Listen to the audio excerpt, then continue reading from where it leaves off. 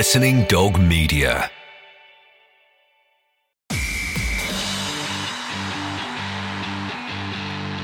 Rocket with Kieran Bracken and Nick Easter. The rugby podcast that doesn't take itself too seriously. Hello and welcome to Rocket with me, Kieran Bracken and Nick Easter. Thanks to all those who subscribed. You can follow us on @Rocket_podcast. Coming up today, we'll be talking all things Six Nations, with England beating Wales 33-30 and of course Scotland beating France 28-17. Coming up, we'll also be talking to ex-Wales and Lions hooker Richard Hibbard. Rocket with Kieran Bracken and Nick Easter. So Nick, Joe Marler's antics, let's call it the tackle tickle. I don't know what you want to refer to it as. Tacklegate, isn't it? Tacklegate. Yeah, I mean, have you ever experienced anything like that? I mean, you know Joe Marler, but looks like he's going to be in hot water, doesn't it? For anyone that doesn't know, during the England-Wales game, Joe Marler grabbed Alan Wynne-Jones' genitalia. Yeah, it was more of a fluff than a grab, wasn't it, really? But I haven't. Probably the worst situation was, there's been a lot of stories, isn't there? Remember Buck Shelford? Back in 1987, his ball dropped out, didn't it? His testicle dropped out, and he was concussed, so he never realised till he took his pants off afterwards or whatever, and everyone was staring at it, pointing, going, "What the hell is that, Buck?" Still fathered 4 kids anyway, so you can work with one. I remember after university, I took a gap year out to South Africa, and I was playing rugby out there, club rugby in Cape Town for villagers, and you play the township sides out there, and you're in for a different sort of physicality. Yeah. Any which way sort of goes, and regularly when you're playing there'll be biting, bollock grabbing, kicking when you're on the floor in a ruck. I mean, you've really got to have your wits about you, know how to handle yourself there. And I remember the first time I carried a ball up against one of the sides. Rugby ball, yeah. Yeah, yeah, exactly. First time I carried one, I was expecting the guy just to be dipping, ready to tackle, or maybe upright, so I might fend him off, whatever it might be. He stepped out of the way, just like a matador, but then grabbed my bollocks, or grabbed everything, my genitalia. Yeah. That's what they like to use in the papers. Grabbed my genitalia, gave it a hell of a fucking yank, mate. Really? And I spilt the ball, mate, because there's 2 more important balls to look after, I'll tell you that. I just went for him. I just fucking went for him. Oh, did you? But that was a big problem, because we were away from home and down there in the middle of Mitchell's Plains, sort of gangland capital. Yeah. You don't do that when they got about 4,000 or 5,000 baying fans, and the touch judge and ref are giving you absolutely nothing. But that's an Englishman in a foreign country, isn't it? Not really knowing the protocol. Well, I did look up, and I'm enlightened on it now. At the Regulation 19, Appendix 2, it says, any grabbing, twisting or squeezing of the genitalia, the low end sort of punishment will be 12 weeks and mid-punishment 18 weeks. And then I've read in the papers that the lawyers, the QC, are going to argue that it was more of a flick, which doesn't necessarily... Well, mate, I think he was just trialling out an alternative greeting with the coronavirus outbreak, wasn't he? He was just sort of, checking out whether this was an acceptable thing to do, given what's happened in recent weeks. What about Gareth Thomas's comment? And in light of the woke environment, which are still not too sure what woke means, other than sort of very alert to offence and easily offended and sort of with the times. But Gareth Thomas made light of it, saying, if that was happening when he was playing, he wouldn't have retired, which in a way is funny. But everyone's sort of referring it to the workplace. If that happened in the workplace, it'd be a common assault. It'd be, you could get imprisoned, and it's actually very different, isn't it, in the rugby environment? I think he was actually referring to, because Alfie, he's done a lot of good things in the game and off the field. Of course. But we know he's got one hell of a schnoz on him.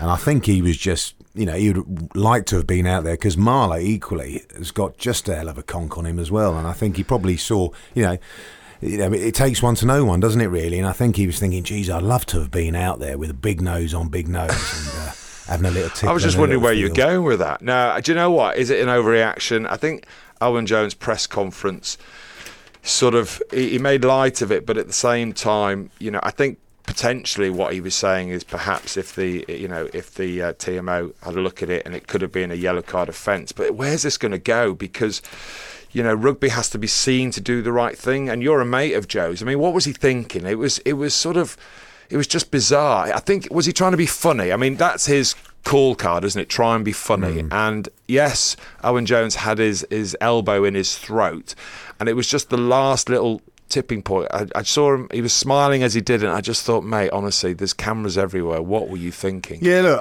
look, he likes to play the pantomime villain, doesn't he? He likes to be the sort of joker in the pack, and he can flick a switch, so it never deters with his ability on the field and how he plays the game. He actually probably had one of his best games in an England shirt. But he likes to make light-hearted, any sort of incidents that are mildly seriously a little bit more light-hearted. I tell you what, lads, there's a bit of afters here. Let's get on with it. But I think he got this one wrong. He clearly did. That's what we're all talking about, unfortunately, instead of the game. But, it makes for good sort of discussion points. Did you see his tweet, which was hilarious? He said, bollocks, utter bollocks. And, which is quite funny. But, I mean, people listening, might be offended by our sort of reaction to what happened. It's for me, it's an interesting one because, as I said to you, when it happened to me first time and then multiple times after that, I wasn't going to let it go unless the referee stepped in. Yeah. It's just, is it disrespectful? Someone going up and doing that if they're not a mate. If they're sort of, I know they're mates off the field because they're obviously ex-Lions players and tourists together. But when you're actually in the heat of the battle and the opposition, it's sort of a bit like, listen, mate, well, what makes you think you can go there? But he wouldn't have thought about that, Joe. He would have done it as a bit of a light-hearted incident, maybe as well in mind. He's a smart guy, maybe in mind as well of goading the most important player, the talisman in the Welsh team, to doing something. Maybe give it, punching him. And Alan Wynne-Jones, to be fair, showed his professionalism, and he said it afterwards, didn't he? In a press conference, said, "I've got 147 caps. If I punch the guy, I get sent off." Yeah. But what I find interesting in this, I don't find interesting. What would have been interesting is what would have happened if. One, that had been brought to the TMO's attention after 10 minutes, whatever it was in the game, what would have happened? And two, if Alan Wynne-Jones had punched him, got sent off, Marler would have got sent off as well. And he was actually asking the touch judge and the referee to have a look at it. He didn't persevere with it too hard, but he was actually asking him to have a look at it, and they didn't. And I just wonder, I think Marius Jonker might have been sort of tucking into a biscuit and tea and not really knowing what the law was in the book, which we all know now after the event. Can you imagine? But I wonder what he would have done. I mean, what do you think he would have done if that had been referred to the TMO? Because you've also got to take into account that you do have a duty to the fans, the paying fans, and for something like that, I think you have to have some sort of empathy and understanding with the game. I think he might have just got a telling off or maybe a yellow card if they consulted the law book. It's a tough one, isn't it? We'll never know. We'll never know. Can you imagine, though, they put that up on the big screen for everyone to see? Joe Marler having a little crack at his privates. No, do you know what? I think in this environment, 15 years, 20 years ago, absolutely fine, not a problem. But nowadays, it just seems so out of place.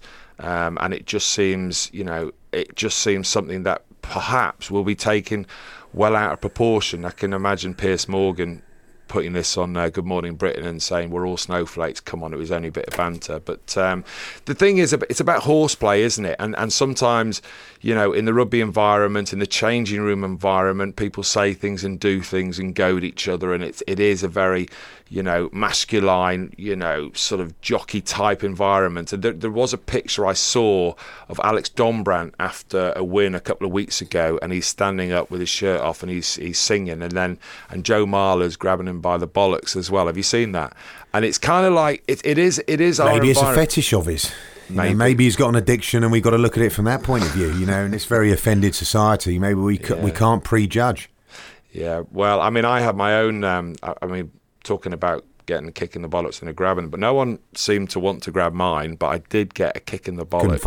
Couldn't find them. Possibly was one of my last games for Saracens against Newcastle, and the big Doddy Weir ran over the top of me, and at the same time stood on my crown jewels. And I'm too embarrassed to say what happened. Maybe I'll enlighten later on at the end of the show. Mate, I remember it happened. Just going to interrupt you there. Paul Volley. It happened to Paul Volley, and we know what Vols is like. Yeah.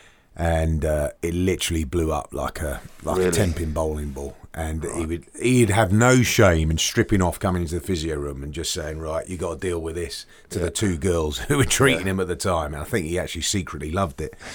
And they would just like pack it with ice, and mate, it was horrendous. The amount, do you know what, in the environment of the player environment? I mean, you know, we're going in deep now, but you know when you're getting changed and you're naked and you go in and out of the showers and baths originally, but there's a lot of mickey taken, isn't it, about the size and the width and the girth and all of that. But it is a very, very sort of male-dominated environment where.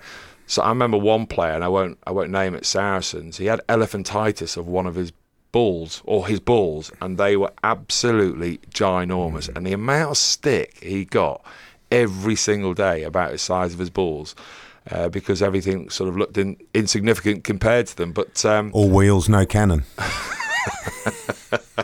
I think we're going to have some complaints on this show. But what about we can edit it out. What about the sending off of Manu Tuilagi, the other talking point in the game? And we will get to the game eventually. Well, hold on, you haven't answered my question, which is, if that was brought to the attention of the TMO, what do you think would have happened? And then we'll discuss and we'll put it to bed because we need to move on. What do you know? It's likely, I've heard from good sources, that he's probably going to get cited tonight. Yeah. What sort of sanction is he looking at? You know, is it sort of, the sanction but we'll cover the first one first. The first question was how would the ref would have dealt with it? You go back 48 hours, and it's brought to his attention. Well, it's in the rule book though. It's in the rule book, and I'm guessing, this is me guessing now, in the rule book it would be a ban, and if it's a ban of 12 weeks, therefore it should have been highlighted. They're saying low end, but that would be a red card, wouldn't it? Or is it not in the rules? But doesn't it say grabbing, twisting and squeezing? He's definitely had a squeeze and a twist or something. He's not flicked it, because that's what the QC, they're saying now. They're going to say it's a fluff. It's a fluffing. It's a fluffing, right? But the other thing is when that rule was put in place, and you don't really know when that rule was put in place, was it to put the opposition off mid-play? So, for example, my example, I'm carrying the ball. The guy, you know, he knows he's not going to tackle. He's going to stand a low chance of being successful. I'd move out. He's trying to put me off my game, make me drop the ball by that. Same with, I remember an ex-teammate of mine, George Robson. Yeah. About 3-4 years ago for London Irish, pleaded guilty to grabbing someone's testicles, got 6-week ban in the championship for London Irish. Yes. But that was in a mall. That was when the play was live. This is sort of like, it's a little bit after, it's died down a bit. Yeah. It's his old Lions teammate. As I say, I think I can't get out of my head that it's a little bit demeaning, possibly. Do you know what I mean? Yeah. That's what Alan Wynne-Jones and Wales feel upset about. You know, it's sort of quite disrespectful. But that's the only thing I can see in it personally, because he's not done it. Okay, mid-play to try and get an advantage. No, it's not been malicious, is it? And he's not tried to hurt him. He's done it as a joke. So therefore, there's a bit of a blurred line. So I don't know the answer if they had a chance to review it, if it was on the screen. And you're right, if Alan had reacted and given him a punch. So I think he probably, Max would have got a yellow card. Yeah. Max yellow card, and it would have been one of them that, God, we've not come across this before. Although I might know that, you know, Marius Jonker was the TMO, even if he went through the law book and saw it as a red card offence, possibly. I think he would have thought, well, actually, 10 minutes into the game, give him a talking to, give him a yellow card, we've dealt with it, and then the citing commissioner can deal with it after. Well, we'll see, and I think it's going to be a ban. I think it's going to be quite lengthy to make a statement, if anything. But a lot of talk has been about Manu Tuilagi's tackle. I don't know what your take was on it, but it's a different type of tackle. It is a different type of tackle. But Manu's tackle, I thought it was a red card all day. And then, you know, Eddie Jones after the game, which is disappointing, and people might know that I've got a bit of a beef with Eddie Jones. He turned around and said we had to play 13 men against 16. We'll talk about that in a minute, whether that was the right thing to say, which I think is very disrespectful. But Manu's tackle, it was dangerous. I mean, he didn't wrap anything. He caught him on the head, nearly knocked him out. And I just thought, why is everyone saying that was an okay tackle and it was normal? And Eddie Jones said, you know, it's a game of rugby. It's supposed to be that. What else was he supposed to do? Well, you're supposed to have the opposition player as health and safety as the number one priority. And I was just amazed that the reaction was like, never a red card. It was always a red card. It was a great tackle by Slade. He was going to go over and score, and he just took his head off. That's what he did. It's a red card all day long. It was a red card, and I think there are mitigating circumstances, and that is that George North's height has dropped considerably due to, one, him trying to reach out or trying to get low enough to sit down Henry Slade, and one, because of the brilliant tackle that Henry Slade made. For anyone out there, including you, Brax, you played the game, thinks when you're making a despairing effort to go and stop a try, it's about 3-4 metres from the try line, and you're mid-air, that you can change the speed and height that you're at, they are dreaming. This is a dynamic sport in the moment. This isn't you're chasing a high ball. You've got to remember that you've got to, the duty of care is on the catch, and you've got time to think and prepare beforehand. He's despairingly trying to make a tackle at a height, okay, which is hip height usually if George North was carrying it normal. However, that mitigating circumstance probably gets thrown out the window because he hasn't led with his arm. He's led with his shoulder, and thankfully, yes, it connected with the head, but it was a glancing blow, because we know George North has had horrendous issues, and I'm glad, by all accounts, what people say, the players afterwards as well, that he's okay. And it's interesting because I think Ben Youngs, when he was interviewed, he sort of said, look, we'd have an issue with the decision. Manu didn't have an issue with the decision either. No. He sort of left the field in good grace. Yeah. He sort of accepted his punishment and came off. I just think, though, I mean, he looked like he'd been knocked out, George North, for half a second, like a couple of weeks before when he got knocked out. I was surprised he was playing, actually. That's another talking point. Surprised that he was allowed back to play, having been knocked out not too long ago. And concussion, I got concussed quite a few times, and I think it's a very dangerous game to play on concussion. It's not the first time as well. I remember when he was playing for Northampton, there was a few instances, and they, even when he went off with HIA and they brought him back on, and it was all very, very dodgy then. How's he allowed play 2 weeks later? He was clean knocked out in that game at Millennium Stadium. Was it Millennium? Yeah. And to see him back playing 2 weeks, and I for a second I thought he was out, and then he sort of came round. But I just think, has he had a substantial break with it? No, that's what head injury trauma or not? No, I don't think he has. Because I remember when I was at Quins 4 years ago, James Chisholm, our flanker, last minute against Gloucester, went up for we scored a last minute penalty. We won the game with it. We just had to secure the kick off. They went short, went up for the ball, came down horrendously on his head, stroke, neck, shoulder. The lifter sort of didn't look after him, basically. Yeah. Stretchered off, sandbags, all that sort of stuff. Ended up, through multiple sort of diagnosis and opinion, that they thought it might have been his neck and everything, but then it was his head and concussion. And he wasn't right for a long time. And that was one. And I know each incident in isolation is completely different, but he hadn't had any previous instance of head trauma. And he didn't come back for about 9 months. He was out for 9 months, and every time he came back, there was protocol about how hard he could go or whether he did contact, and he was very honest. And the next day, sometimes you can be great afterwards and for the rest of that evening, but it's the next day or 2 days later where it can come back. I mean, I got knocked out a couple of times in succession, and the first one was a clean knockout, but the week later, this is going back to 98, 99, a week later I was playing, and Danny Grucock had a glancing blow, and suddenly I was on the floor. And after my career, I think I got concussed about, say, 6-7 times, and some of them were, straight after each other, which is the dangerous part of concuss. But I've noticed over the last 10 years since we retired, or more, that my memory is quite poor. My short-term memory, especially, even long-term names and everything, is a real struggle. So I went and got tested, believe it or not. I went to the RPA, I said, I don't feel quite right, and I had a test, and they said, it's okay, but your short-term memory could be a result of playing rugby. We'll have to test it in another 3 or 4 years. But that's a concern, and I do think they took a risk with George Ford playing in that game, and I think it is something that's interesting. They're talking about maybe bringing a tackle down to below the waist. It'll be interesting whether that will come in. But let's just go back to the game. So Eddie Jones said, I mean, interestingly, he said playing 13 against 16. I think that was a bit disrespectful. Reason being because yesterday, the day after the game, I was watching some kids play junior rugby. My youngest was playing for Barnet, playing a team, and at the end of the match there was a try disallowed with the opposite team, and it was one of the coaches, and one of the kids shout, you're cheating, and then I thought to myself, well, you can't say that, it's disrespectful, the rules, the values of our game. And then I thought to myself, hang on a sec, I can't stand up and say anything when the head coach is saying 13 against 16. Similarly, that we don't want to go back to the incident. It'll be hopefully the last time I mention it, but that's what a lot of people are saying about Joe Marler's. However insignificant or humorous you think it is. Yeah. Young kids, going to their rugby clubs or throughout their schools, are they going to start doing it? And then sort of where do you draw the line, or what do you do about it? But I thought it was disrespectful because Ben O'Keefe, I thought, had a cracking game.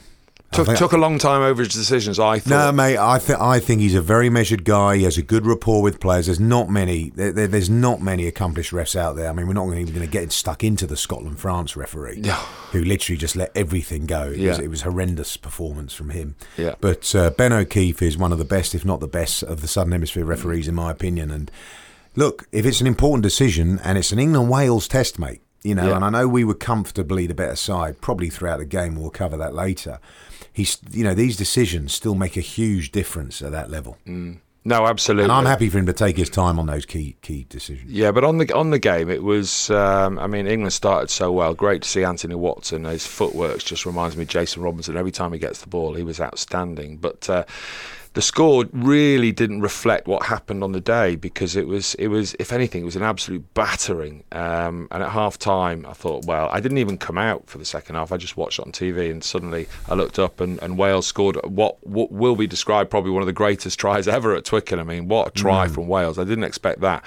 But England just always had it in them to get back in there, and an extra 3 points here and there, and it was scrappy. I do feel, though, I don't know what you think, but England seemed to kick the ball away. It seems, and you're a coach now, it seems sometimes you're better off not having the ball, almost at international level. And Slade came on and did very well. You got Slade and Daly and Ford and Farrell. You got all these guys who can kick a long way. And actually, it really did work. And it was a case of, actually, we don't want the ball. We're just going to squeeze you, get a lot of line speed, force mistakes. But for the Twickenham crowd, it's a bit boring to watch. It is a little bit boring now. Yeah, but it's part of the game, Brax. And people talk about kicking, and they always refer to the All Blacks. Think they are a wonderful side to watch, but certainly when I was playing, statistically, they kick the ball more than anyone. And that field position is hugely important at the highest level. And England do it better than anyone else. They hardly give opposition opportunities in their half or in their 22. And to have that many options makes you a very, very hard team to defend against. What do the backfield do? What do the guys on the outside, the wingers, do defensively? Especially when I thought Slade had a cracking game when he came on at fullback. So you've now got Slade, Daly, you've got Farrell, Ford, Ben Youngs, all guys who can kick. George Cruz, thankfully, he's given up his kicking career, but that would have made us sick. But these guys, and what it does, it helps your attack with ball in hand as well. And England are looking very, very good. And from my point of view, what I was happy to see, and I've always been a critic of the one area where England need to actually improve to win the World Cup in 4 years' time. Problem solving, when the momentum's against you, get it back. When Wales scored that try, I know they were still up on the scoreboard, so it wasn't quite, they were 10 points down in the second half and had to find a way to win. But their reaction was great. Courtney Lawes got the penalty, zipped it over, got the penalty at the next scrum, zipped it over. Suddenly, that score, we're back to where we were at half time. And I was very impressed with how they dealt with that situation. Do you think if it was another five minutes to go that Wales would have come back? I mean, from Wales' point of view, they'll be disappointed the way they started the game and pleased how they got back into the game. But Wayne Pivac, he can't buy a win at the moment, yet they're playing some lovely rugby, some great tries. They've got a real star in Nick Tompkins, who was outstanding. But again, it's going to be a cracking game for them against Scotland next, because that's going to be one hell of a game. Well, if you think about it, Wales, if Scotland beat Wales, they've lost in an absolute howl of conditions, only just to England. Yeah. They're a Stuart Hogg drop away from beating Ireland. Yeah. And I think, they could have been potential Grand Slam. That's not my point. My point is, the pressure, it's just funny how, it turns. The pressure's on Gregor Townsend with the Finn Russell saga. They lose 2 in a row. Then they're unconvinced against Italy. They put in a performance like they did yesterday. I know we'll move on to them a bit. And suddenly, they win in the Millennium, and they've got the momentum. I'll tell you what's going to happen with that game, though. I think you're going to see a cracking game of rugby. Because Scotland are playing some gorgeous stuff ball in hand. Wales are playing some great stuff ball in hand, you say. And as far as Wayne Pivac's concerned, I don't think you should be panicking. They've got a great coaching staff. They're expanding their game. And let's not forget as well, Warren Gatland did some wonderful things, but he also went through some periods of losses. A number of losses in a row, mate. He did. No, he did. He couldn't buy a win against the Southern Hemisphere for years and years and years. True. He had some autumn series. I remember them drawing with Japan, losing to Samoa, drawing with Georgia. He's also had some hammerings, from England and Ireland in the Six Nations as well. But we remember the good things. But you're right. Wayne has got to stick to his guns. He clearly will. He's confident. He knows what he's doing. The board have got to be patient. I think they will. They know that the expectation is going to be ridiculous after what Gatland's done. Okay, so they've tempered that. He needs to bring through this next generation of players. But what he needs to find is front five forwards and front row forwards, because they are getting decimated in the scrum. Yeah. Dylan Lewis and Rob Evans absolutely got schooled by Joe Marler and Carl Sinclair, and they got schooled against Ireland as well. You can't do anything at test level if you haven't got the foundations there, and Wales need to go out and start looking for front row forwards, especially prop forwards, and a few more backup guys to Alan Wynne-Jones. Before we talk about that game, the Scotland win against France, which has opened up the championship massively now. Quite a few teams can theoretically win it now, but Eddie Jones is having his meeting with the chief exec Bill Sweeney, I believe, this week to talk about the future of his career. Will he carry on to the 2023 Rugby World Cup? But I was interested in what Eddie Jones said. He said he's going to bring the Triple Crown trophy with him to the meeting, which was quite funny. Might maybe up his salary, I don't know. But he did say, Eddie Jones, again, I want to get your take on this as a coach. He did say, I really hate coaching. Any coach that says that they love coaching is a liar. This is what he says. I hate it.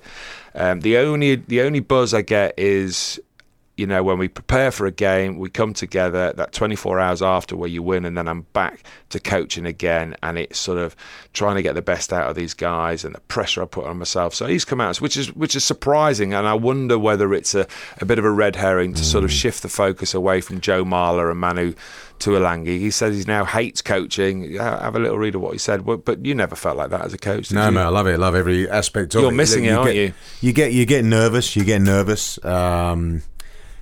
Probably in the lead up to the game. When the game's taking place, your job is you've got to prepare them as well as possible. Start of the week, a little bit towards the tail end, let the senior players take over from there on in, and they're the guys, they're doing the bidding for everyone. They're executing, making decisions, and to be a part of the contest every week still, it's never better than playing, but to be a part of the contest, develop young people, young players, and also a group, and it's a great environment to be in. Look, it's he's under the most pressure. He's arguably got the highest pressure job, isn't he? Yeah. The England head coach, whether it be football, would you give whether him the it job? be rugby. Would you give him the job to 2023? Yeah, 100%, mate. You would. And I know you're not a big fan, as a few podcasts ago, but what better options are there out there? I think as well. Warren Gatland. Arguably, but Eddie Jones, what's his record against Gats? He's lost one competitive game, and that was last year in the Six Nations. He beat him in all the other three games, didn't he? Eddie Jones got the 2 World Cup finals. One as a consultant or assistant to South Africa. Warren Gatland hasn't got those. I know he's with Wales, probably not as strong a squad. But look, Warren's obviously a top coach. What I like, though, and I think this is going to make a big difference to him going forward, is his coaching group's experience now. So whereas he had young English coaches before who were brilliant coaches, and they sort of all left after maybe 2 years, 3 years, 4 years, he's now brought in Matt Proudfoot for the forwards, and you can see the difference he's made, certainly from a scrum point of view. John Mitchell defensively, great job. If you remember, before John Mitchell came in, they got hammered in South Africa. They conceded 60 to the Barbars. They struggled in that Six Nations, didn't they, 2018? And the brutality and physicality and line speed of England defence is just awesome. It's absolutely awesome. And those guys also have such IP from being around the game for so long that they're likely to challenge Eddie, whereas I don't think the previous coaches probably would have challenged Eddie as much as these guys. So when you've got those new ideas coming in, it's a little bit like Sean Edwards going to France. I know they didn't quite perform yesterday, but Sean Edwards comes in with a different perspective, different way of doing things, how things are being done, a different view from the outside, and you just add ideas to the table. And those little bits, those little bits of tinkering or thoughts or make a big difference. I just think sometimes on selection, I know he wants to turn Curry into a world-class number 8, and he did play well at the weekend, but then I see players, Dan Robson carving up the Premiership. I see Alex Dombrant playing really well. I see form players, and yet there's sort of no changes. But listen, he has got a very good record. His win ratio is very high. I suppose the players love him, mate. Yeah. And ultimately, that's probably the most important. The players love him, love working for him. They love going into camp. They enjoy the training. They enjoy the analysis and the game plan. And I haven't spoken to one player that doesn't. Okay, well that's interesting. I'll just probably have to eat my words when England win the World Cup in 2023. Ruck It with Kieran Bracken and Nick Easter. You're listening to Ruck It, and today we'll be speaking to Richard Hibbard of Wales. Hello. How are you, mate? Yeah, not too bad, boys. You? Yeah, good. Thanks for taking our call, and great that you're on Ruck It. I hope you enjoyed the game at the weekend, but the biggest talking point was obviously the Joe Marler having a little, as Nick Easter refers to as a fluffing with Owen Jones. So what was your take on it? What would you have done, and what's your take on it? Well, there's not much you can do, really. You can't exactly go around and throw them around. It's all a bit of nothingness, really. Would you have smacked him if? I mean, has that happened to you in your career? I mean, it was more gentle and a bit of crack. Have you had someone grab you, and have you had a? Oh yeah, you have all sorts of stuff going on all the years. It's just it happened to be in Twickenham and Wales v England game, and it's about 50,000 cameras there, but. Yeah, would you, mate? Would you have had? Hello, Richard, Nick Easter here. Would you have had? Would you have had the self-control, not just to give him an uppercut there? Would you? Because as you say, the cameras are there. You're much more aware of it now. The discipline is a huge thing in the game. But we were discussing earlier that I think if Alan Wynne had swung there or connected, he would have been red carded. But interesting, what would have happened with Joe Marler? Now we know the law book. That would have played out an interesting situation. It would have, yeah. And Al showed great restraint, to be fair. I think I was more shocked looking at the clip. I think anybody would be a bit shocked. Maybe completely out of the blue. But I don't know. It's all a bit of... Storm in a teacup, isn't it? Snowflakes in March, isn't it? Is that what you're saying? Yeah. Mate, how are you anyway? Did you watch the game at the ground? Did you get to Twickenham doing a bit of corporate work or as a fan? Where did you watch the game? I actually went down a local community centre and watched it with a family, so it was a good day out. Oh, excellent. And what did you think, mate? What do you think of? What do you think of Wales in the game? And then we'll talk sort of broader about Wales and where they're going. I thought it was a tough game for them, to be fair. England last week they showed how strong they are, and they showed that again this week. And Wales did well in the end. They showed the attacking style they want to play, and they come back very close. But the game was done. Still a couple of questions to be asked about Wales at the moment. They're in a transition period, so it's.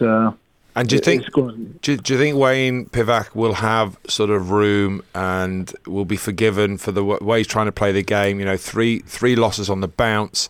You've had so much success with Warren Gatland, and how patient will the Wales public be, and and obviously the management. Do you think he's safe for some time to come? I like to hope so. You got to give him time. He's got to create his own way, his own culture. He's totally different from Gats, so he's got to be given time. He's chosen some tough games, man. You got the Six Nations, and we got New Zealand 3 times this year. So yeah, but as you say, Richard, I think that's the best opportunity to see where you're at and measure where you're at and where you need to go as well. And I think when you look at the way he's playing, he knows that this is the way you've got to take the game forward, especially, under Gatland. You had great success, but it wasn't all singing, all dancing. You were part of it. Gats suffered, exactly. Losses in a row as well. And, he was criticised for his ball in hand play as well, that, very limited on how the tries were scored. Warren Ball. There's two things to me that stand out. Is one, his employment, shall I say, of Nick Tompkins. I think he is a Wayne Pivac player, whereas he might not have been a Gatland player. But exactly. I think he's made for international rugby. I said it after his debut against Italy, and then he had a horror show at Ireland. But you've got to give guys time, and you can't sort of throw them out straight away when they make errors. You've got to allow them to do that, and I think Wayne Pivac's doing it very well. The worrying thing for me is, from a defence point of view, what has happened to the Wales defence? I struggle to believe, although I've heard it has happened, that with all the success you had and the foundation, the rock of really Wales' success in the last 12 years was built on Shaun Edwards' defence, is why would anyone come in and change the system? I'm thinking maybe there's more of a focus with ball in hand and it's taking the energy away from defence. I'm hoping it's that, but I'm hearing that Byron Hayward has come in and he's tried to change the system up, and it's not the same Wales team sort of I'm used to watching over the last 12 years from that point of view. Yeah, I agree. I don't think the line speed and the killer edge with that Blitz D is there. Obviously, he's going to come in and change it. He's not Shaun Edwards at the end of the day. So he's going to have his own take on things. Again, I think if you look at the Wales D, there's a little bit hesitant at the moment where they are learning the new stuff. So I think that's more than anything. When you got to think about D, you'll tend to sort of stop and scan, and you can see that happening in the games. It's not second nature yet. No, it will take time to embed what they're trying to do. But I'm interested if you look at the selections that they've had, especially up front. But it seems to be that Wales are going for experience over young guys coming through. And Nick and I were talking earlier about the Wales scrum and the front row and actually how they struggled at the weekend. The question is are the new players coming through, and do you think you need changes soon? Because you can't, experience is counting for nothing, especially when you're getting thumped in the scrum. Yeah, I agree. I think they should be experimenting there. They got a hell of a forwards coach there with John Humphreys. He's very technical. He's good. He actually helped my career massively when I was under him as a player. So he's going to be a huge influence on the Welsh front row. But again, it's time. And I agree. You want to be giving these the younger boys waiting in the wings, the test minutes. Obviously now the Six Nations has gone away from this. Let's experiment a bit. Let's try giving these other boys some minutes on the field. Give them the experiences they need. Especially if we're going down New Zealand. You never know what's going to happen between now and then, injury-wise. So these could be your starters. So the more test minutes you get now, the better. So, Rich, what's going on with you then? You didn't play. You weren't in the 23, were you, at the weekend on Friday night? Is that correct? Yep. Are you injured? Are you sort of just having a rest week? Did they want you to enjoy watching Wales v England?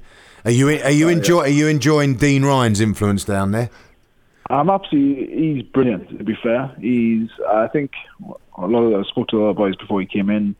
You had mixed reviews, and he can lose his rag any moment. I think he's mellowed loads, and he's perfect for the group we got at the Dragons. Obviously, we haven't had a very good, successful few seasons, and he's come in now and he's installing confidence back in the boys. He's really good for the group. He's got that slightly mature head on. He's an experienced man, isn't he? I've heard he's doing good stuff down there, and as you said before with Wales, same situation. When someone comes in, it takes time to grow. Rich, thank you very, very much for coming on. Really appreciate your views. Experienced man, been in a lot of the Wales. Great hairdo as well. What a great hairdo he's got. Well, what's your nickname, Rich? Is it still Fat Patrick Swayze or not? Don't be fooled by that. It's more like Fat Thor now. Oh, is it Fat Thor? I don't think you're fat at all. I just remember Graham Roundtree telling me that's what he called you on the Lions tour in 2013. I thought it was harsh, but I'd love a nickname like that, Fat Thor. Jeez, you're lucky, man. Cheers, boys. Cheers, thanks for coming on. Ta-ta. The brand new rugby podcast, Ruck It, with Kieran Bracken and Nick Easter.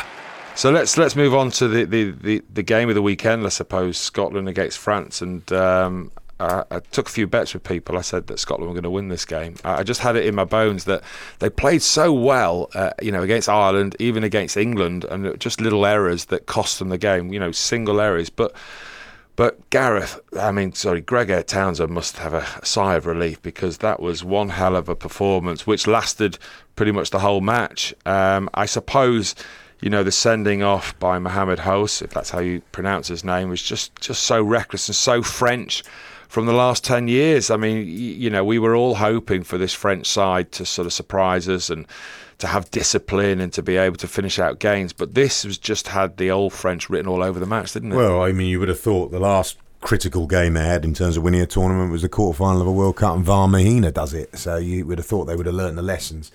He's a young man. They've got a young team. I mean, it was a big ask, I think.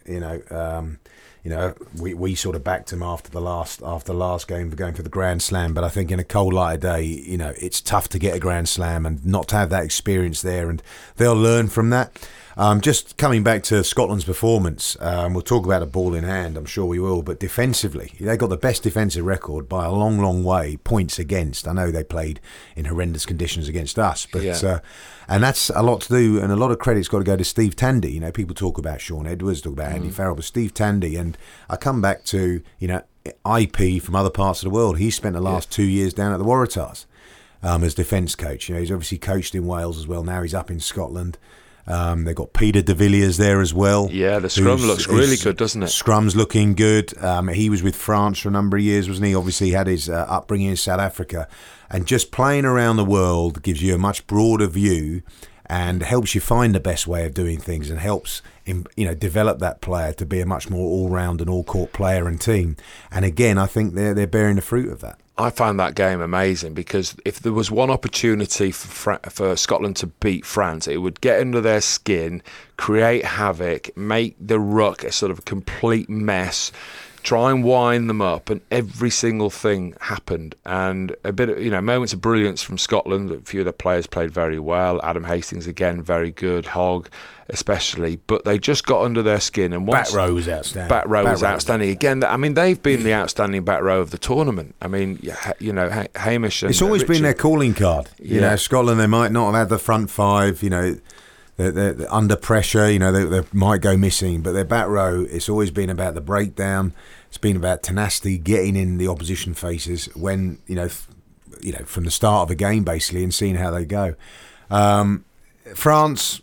Ntamack was that a big loss? Romain Ntamack going off. Jalibert had a pretty poor game after that. I mean, his defensive read, when he was on the scramble, was just absolutely harebrained. Really, not what to do if you're a youngster. I rewound that with my son Charlie's watching it. I rewound it. I said, whenever you get in the line, you're on your own line, and you look across, and there's three defenders, and you've got three attackers in front of you. Just mark your man. Don't rush out the line. And this guy just literally goes between two people, gets no one, and doesn't make any decision. And it was so easy to defend that. He was. And look, whether he's had enough time defending with Sean's system, and obviously it's an aggressive system, but sometimes you've got to make smart decisions. And there was a massive amount of space to cover. As you say, it's sort of 3 or 4 against 3 or 4.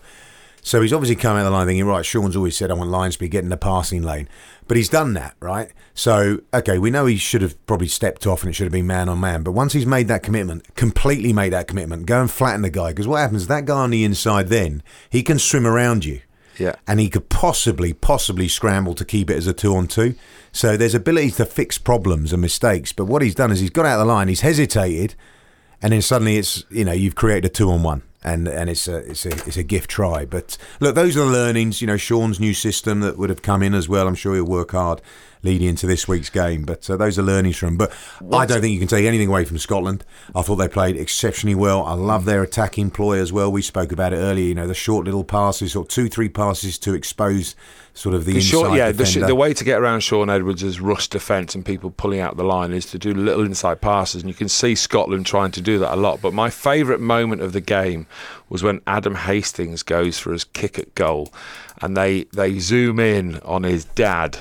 Hilarious. So Diane and Gavin Hastings, and Diane gives him a big kiss, and I think there's a picture of Adam Hastings shaking his head, putting his tongue out, like going, yeah, that's disgusting. Have you ever been embarrassed like that by your parents kissing on TV when you've just scored 3 points? I haven't, thank you. You probably didn't know who my parents were, but I thought that was great. You could see how relaxed he was, wasn't he? He's looking on the screen, he's seen that. He's just, full of confidence. I think he's had a great Six Nations. Yeah. I think he's, and it's been. People thought we were going to miss. Yeah, but it hasn't been straightforward, has Russell. it? All conditions, all sort of results, losses, wins. And he's grown massively. And I think it's great for Scottish rugby. Look, Finn Russell, let's hope that he's back in there because, he is a once in a Apparently now they've had a chat. Someone said they have a chat. He'll probably be back for the summer tour if it goes ahead. But they've got backup now. They've got genuine competition. I think that's only going to improve Finn Russell's performance as well. I just can't believe how Scotland can sort of compete with all of these nations with such a small amount of players playing, and I think it is in the coaching and it is in the environment. And but back to France though. I mean, Fabien Galtier must be absolutely gutted. I mean, he was fuming in the box, wasn't he? He's had a few weeks where everything's gone his way, and it's just, I mean, Sean Edwards must be absolutely livid with his team. I don't know whether the next game it couldn't come too quickly for them, because against Ireland that's not going to be an easy match, is it? It's not, but I don't think Ireland would have enjoyed that result, because now you're going to get a French side, spitting feathers, foaming at the mouth, wanting some retribution, and as they always say, the old cliche, a week's a long time in sport. It'll be a long week for France after that. They review it. However, it can't be too long, 6-day turnaround, and they will literally be begging for this game to go ahead, because they won't want this to be rearranged for September, October, whenever it's going to be. They'll actually want to put right the wrongs of yesterday's performance. But now it's wide open, isn't it? With this, I know someone read that actually not only can Ireland, if Ireland get a bonus point against France, and then they get a bonus point against Italy whenever that's played, then they win the tournament. Yeah. Okay, England obviously can win it if the sort of France beats Ireland, and then England get a bonus point, and then Scotland, if everyone beat everyone, could potentially win it. Bizarrely, is it? Just thinking about it, is it points difference first, or is it who you've beaten? If you're level on points, is it who you've beaten, or is it points difference? I would have thought that. Or is it try bonus points? What is it? That's we should get. If we say it's points difference, then it all comes down to if Ireland beat France but they don't get the bonus point, then it literally comes down to how many points we and Ireland put on Italy. Yes, so they'll know how hard they've got to go. Which you'd imagine England would get a lot of points there. If they're going and Ireland will be at home to Italy, and I think it also depends on who plays them first sometimes, because an extra game can make the opposition a bit more battle-hardened, can't it, and more difficult. But now the question is when these games are going to be played. Now, the foot and mouth was played in October. People are saying that maybe it's going to be played before the summer tours. Then they're saying maybe the summer tours won't happen, and the clubs aren't going to allow the release of the players. I mean, it's just so complicated, and it's sort of annus horribilis for the Six Nations, isn't it, really? It is, but this is a bigger issue, isn't it? And it's much bigger than sport and more important at it. And it's just unfortunate that it's been quite a subdued tournament because of it. And you need a bit of bollock grabbing, don't you, just to get you talking about something different, I suppose, in the news. So, look, we've all been there, haven't we? We've been on the receiving end. Tell us about your incident. Oh, well, I'm not sure I should put this on the on Rocket. It's that crude. People ask me, I remember, when people were interested in what I was up to when I was playing for England Go to Schools. They say, what's your worst ever injury? And I would never announce my worst ever injury. I'd say, yes, I had my teeth knocked out. They got knocked out and put into Andy Robinson's head, which was quite funny, and he got an infection. But the worst injury I ever had was against Newcastle, near the end of my career, and 5 minutes into the game. Doddy Weir, the great Doddy Weir, gets the ball and he runs at me, bumps me off, and as he bumps me over, I sort of lie on my back. I'm sort of like a turtle turned over with my legs in the air, and he stamps on my genitalia. Right now, thing is, the forwards, what they would do is before the game they would show their studs to the referee, being these small little studs, and then when the referee had gone out, they'd take out a new pair of boots which would have massive studs on. So what he's done, he's stamped on my genitalia and everywhere around it, full force, 19 stone, and I've had that moment of sickness in my stomach. I'm in absolute agony. I'm like, oh my God. And it took me 3 or 4 minutes to sort of try and forget about it, but eventually I forgot about it. We won the game, and in the game, I'm having a shower, and I sort of, as I'm washing down there, I sort of notice something around my arsehole, and I'm thinking, what is that? Something stuck to me. Now, what I used to do for pain relief is I used to get a suppository, put it up there, and effectively, within about 15 minutes, my back pain would be gone, so I could touch my toes and pass a ball. Anyway, so I presumed it was something that would be congealed and it was sort of stuck to me. So I tried to get scissors to basically cut this piece off. and I couldn't do it. What and then, pieces? Exactly. Listen, it gets worse. So I go into the better get the correct piece. I go into the physio's room and I give him a scissors and I said, look, something stuck to me. I think it's congealed from the suppository. Can you just cut it out? So I sort of open my cheeks and he looks down and he goes, oh my God. And I've gone, what? So he didn't explain. He then runs into the changing room and says, boys, come in here. You've got to have a look at this. So I've got my cheeks open. I'm what? And they're all like, oh my God. So what's happened is these long studs, Doddy Weir, he stamped on me, and one of his studs has gone into my arsehole and has come out and ripped 2 inches off my arsehole. Right now, when I say pain, I mean pain. Then I had to have an anaesthetic injection for the pain, which was agony, and then I had it stitched up. So that was my genitalia story, which I never told before, but I have now, and it's out there. And don't judge me by the way I walk. Rocket, Kieran Bracken, Nick Easter, the brand new rugby podcast. We'll be back next week. Follow us on Twitter at Rocket_podcast.